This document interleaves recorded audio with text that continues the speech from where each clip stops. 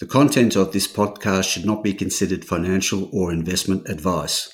All interviews and discussions are opinions only, and the podcast has been created without taking into consideration the listener's financial objectives, financial situation, or needs. Listeners should obtain independent advice before making any financial decisions. The Explorers podcast is sponsored by RM Capital, a provider of specialist small to mid-cap corporate advisory and boutique wealth management services.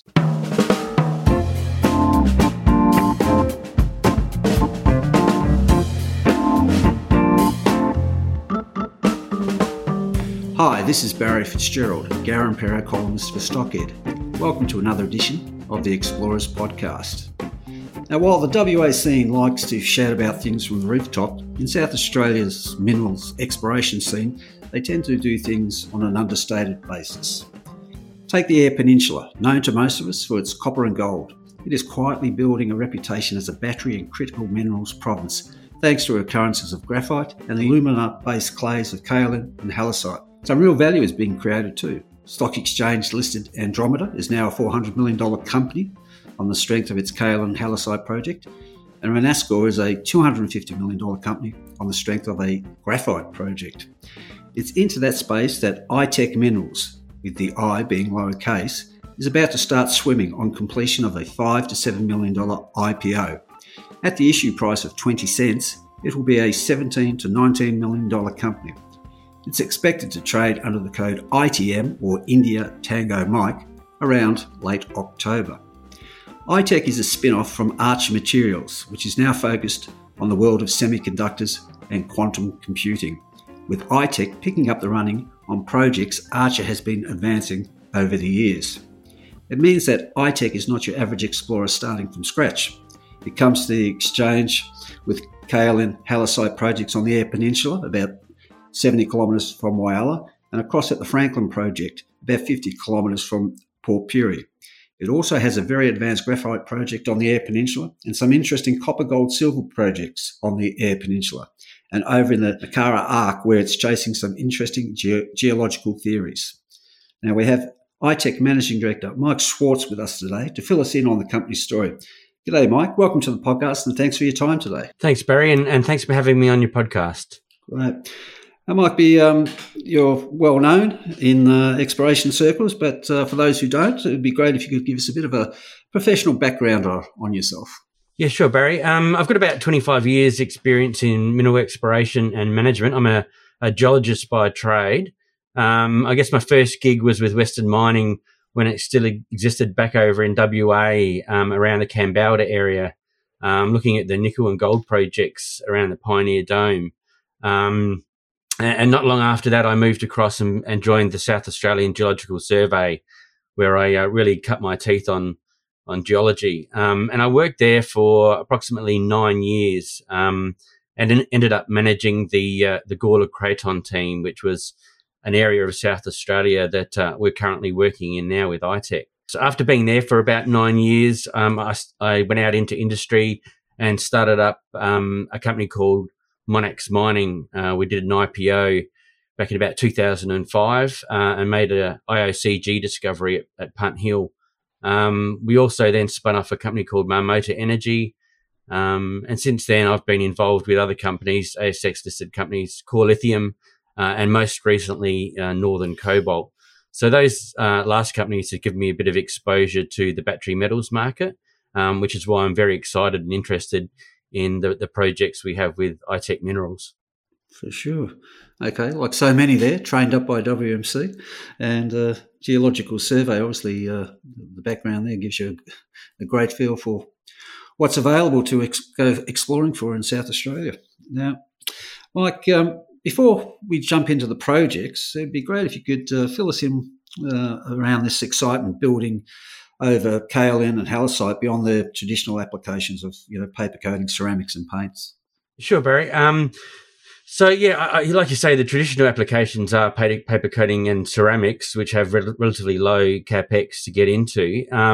But what we're really interested in are the technological applications of it. So, mainly the production of high purity alumina, and that really with using kaolin and doing a hydrochloric acid leach of kaolin, it's a new disruptive technology that's being entertained by a number of companies in the ASX space at the moment.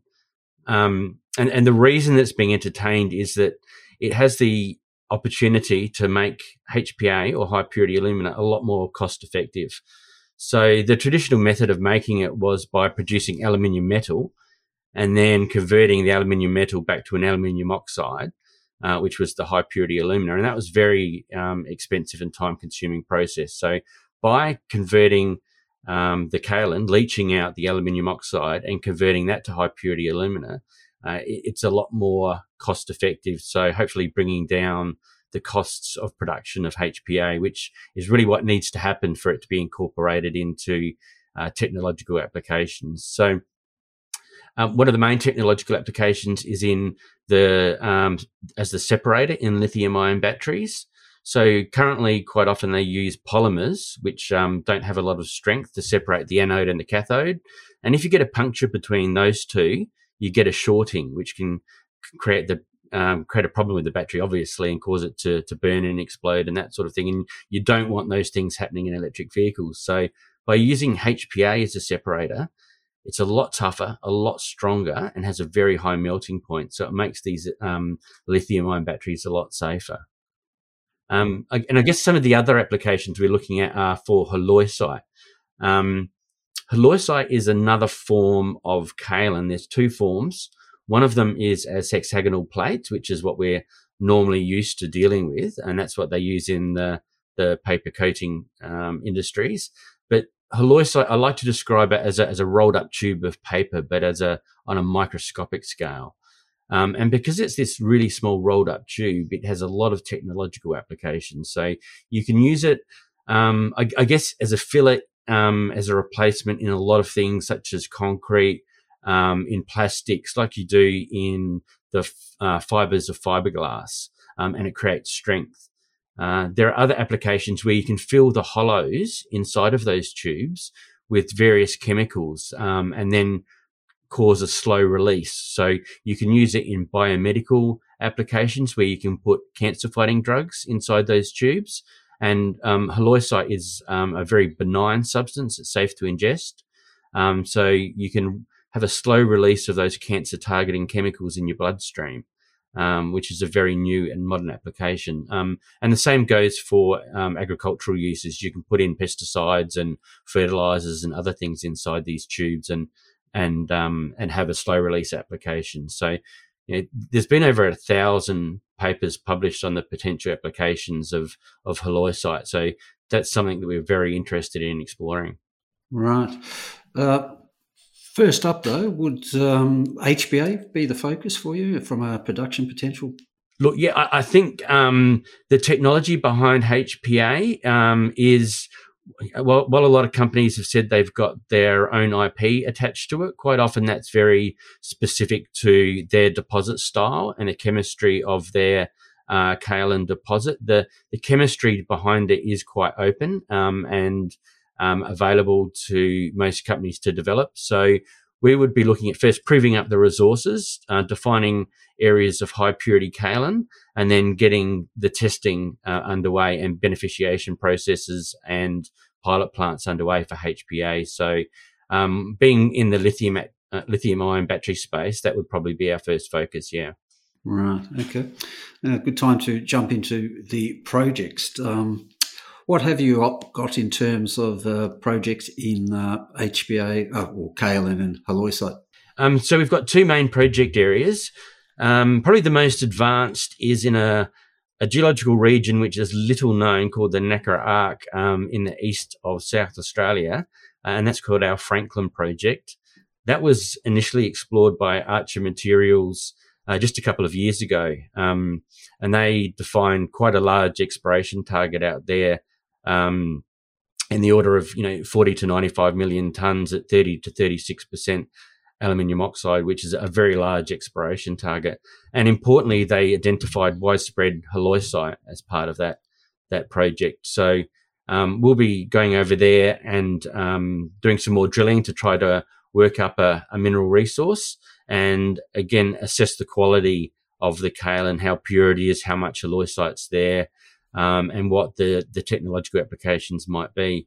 The other group of assets we have in the kaolin space are on the Eyre Peninsula, and that's about 130 k's away from where Andromeda Metals are working out towards the west. And we're focused in sort of central to eastern Eyre Peninsula. And we have a couple of projects there, one called Ethiopia, where we know we've got nice white pure kaolin over a large area that was drilled by Adelaide Resources back in about 2007. They never tested for kaolin. They were looking for uranium thorium back in the day. But we've got those samples and we've submitted them for testing and should have those results back shortly. And the other project is another one called Carolou Bluff. And while that's pretty early stage, but we've got a couple of drill holes there over 5 kilometres apart that have very bright white kaolin in them with a high yield. And that they've previously been tested for clay by other explorers back in the 70s, but was never taken any further. So, if that proves to have some consistency, that could be a pretty big exploration play for us. For sure. Okay. Have you been able to make some sort of assessment that, the database you've been able to assemble from the work done by Archer over time, what that would be in today's dollars? I'm just trying to get a feel for this. I mentioned earlier that you're not the average explorer in the sense that you've got the benefit of the previous work by Archer. Yeah, so we've been back through the records to try and assess that as well. And look, ballpark figure, I would say between $10 and $14 million so far has been spent on the projects, getting them up to the level they are. So not only they sort of, I guess in the shorter term, had been looking at halloysite kaolin prior to them going into quantum computing, but they had done a lot of work on the graphite project on the Eyre Peninsula, right through to beneficiation, getting a mining lease granted, and potential technological applications. So, yeah, there's a lot of work that has been done, and we're inheriting all of that, plus all of the samples that they've collected, which they've got stored in a warehouse here in South Australia. So we're very, very lucky to be able to acquire all that material. Okay. Now, you just, in passing, mentioned the graphite there. Eyre Peninsula, the main deposit there is Campuna, is it? Yes, that's correct, yeah. I think you've got the 8.5 million tonne at 9% total graphitic carbon estimate there. Is there more scale to it than that, or is that the sum total of it at this stage? So yeah, that resource is across 3 individual deposits, and each of those, having gone back and looked at them, have quite a bit of potential to be extended along strike and at depth. So the graphite in the Eyre Peninsula tends to occur along long linear features, and Archer flew airborne electromagnetics, which responds well to graphite mineralization. And we can see from where they've drilled on each of those 3 individual deposits, the electromagnetic response extends quite significantly along strike. So for kilometres, there's probably a 12-kilometre strike extent around Campuna, and similar up further to the north at a deposit we've got called Wilklow South. So, I think we're really just scratching the surface of those deposit sizes. And one of our aims will be to build those resources up relatively quickly. Do you see it being targeted towards the historic industrial applications of graphite, or more the spherical graphite for battery anodes, or perhaps even graphene? I think our main aim will be to add as much value as possible, and to do that, we'll be looking at the spherical graphite markets and also the graphene markets. One of the advantages we have at Campuna in particular is the graphite is of high structural integrity, which means that the flakes of graphite, the crystalline graphite, don't have many defects in them. And that allows us to make spherical graphite a lot more efficiently, and also graphene a lot more efficiently. And I guess one of the benefits is, while you can go to the jumbo flake size to get higher prices for basket graphite, it's a lot easier to get smaller graphite sizes from these styles of deposits. So that's a lot more amenable to producing graphene and spherical graphite. So that really is the path that I think that we'll be going down. That whole graphite space, everyone's been focused on lithium, of course, at the moment. Lithium boom Mark II. Graphite's been doing quite nicely as well. Yeah, it has picked up recently. And, probably very good timing for iTech. I think what happened with Archer was, like you mentioned lithium too, there was a dip in the battery metals markets a while ago, and which caused Archer to, put a pause on the development of these projects and head into the quantum computing space, where they've done amazing things. They've taken that company from a market cap of 10, 15 million to 400 million plus on the basis of their quantum computing technology. But they couldn't really focus on doing both that and advancing the mineral resources as well, which is where they've brought iTech in. And while, they had a lot of hope for advancing their mineral resources, we've been able to pick them up again at a time where both the graphite, the lithium and other battery metal prices have increased dramatically, and the demand has as well. So, yeah, I think it's very good timing for us to undertake this IPO and hit the ground running. And Archer shareholders to receive shares in iTech through an in-species distribution. So there'll be continuing involvement by shareholders, should they wish, of course. Yes. So we've issued Archer a payment of approximately 50 million shares for all of their tenements. They are doing an in-specie distribution of all of those shares out to their shareholders, as the shareholders owned the tenements in the first place. So Sure. It was a very appropriate thing to do by Archer. So we then acquire a large shareholder base, and we've given a priority offer to those Archer shareholders, and they have been very supportive so far in our IPO. Something like 60%, 65% of the funds that have come in so far and come in quickly are from those Archer shareholders under the priority offer. So we were very, very pleased with the support that they've been giving us. No, it's been a nice bit of value creation for them too, given the focus on by Archer on an area I've got no understanding of, but obviously very important going forward. Now, the prospectus does talk about some copper, gold, silver interest in the portfolio. One that attracted my eye was this reference to a permissive tract theory and mention of Thursday's Gossan over here in Victoria, and then tracing all the way back up into South Australia. What's the theory there? Yeah, so I hadn't worked much in that area of the Nakara Arc because, as I mentioned before, my main area of focus and experience was in the Gawler Craton, which is over on the Eyre Peninsula and further to the north. But as I got to read about the Archer tenements, I came across a report by the United States Geological Survey where they were looking at this zone where they thought there was high potential for porphyry copper gold deposits that really hadn't been tested to a large degree.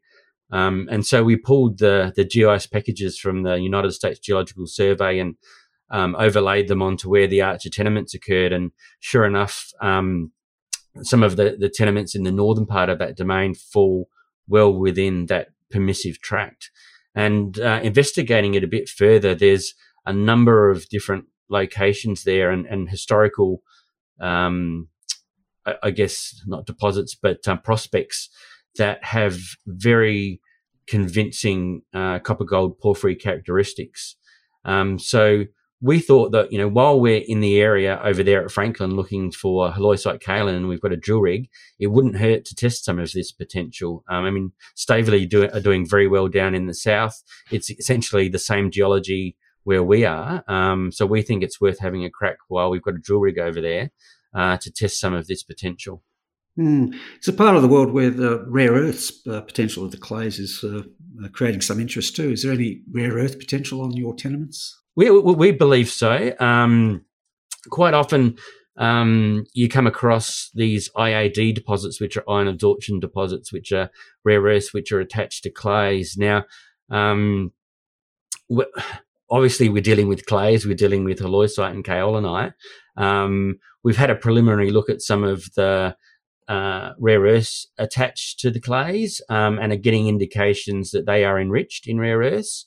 So it's something that's very early stages for us yet, but we're very excited about is that both on the Nacra Arc and the Eyre Peninsula, we know that we've got rare earth bearing granites in the hard rock underneath, and that's what you really need as a source for these rare earths to be liberated and then weakly attached to the clays.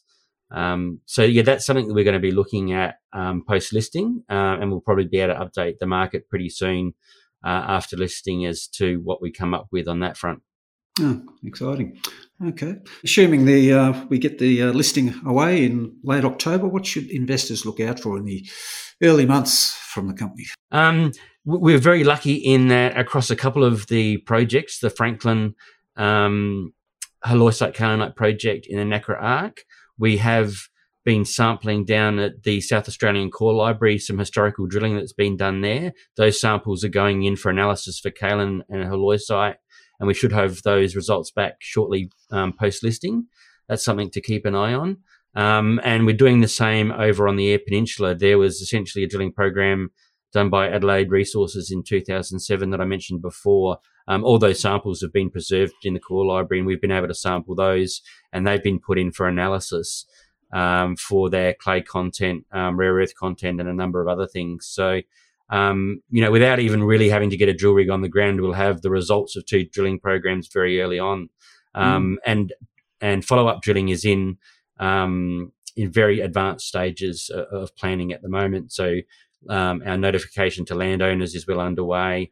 Keep an eye out for the drill rigs on the ground before the end of the year as well. Right. Okay, there we go, folks. An interesting one. From a part of the world that, in exploration terms, most of us overlook, but exciting developments in kaolin, halloysite, and rare earths, perhaps, and a few other things to watch. Gold, copper, who knows? So, Mike, an interesting one to watch in coming months once you get listed. So we look forward to seeing you join the ASX, and wish you all the best. Thanks very much, Barry, and thanks for your time to let me talk to your listeners today. Good on you. Cheers, man. This episode of the Explorers Podcast was sponsored by RM Corporate Finance, an active participant in emerging companies around the globe.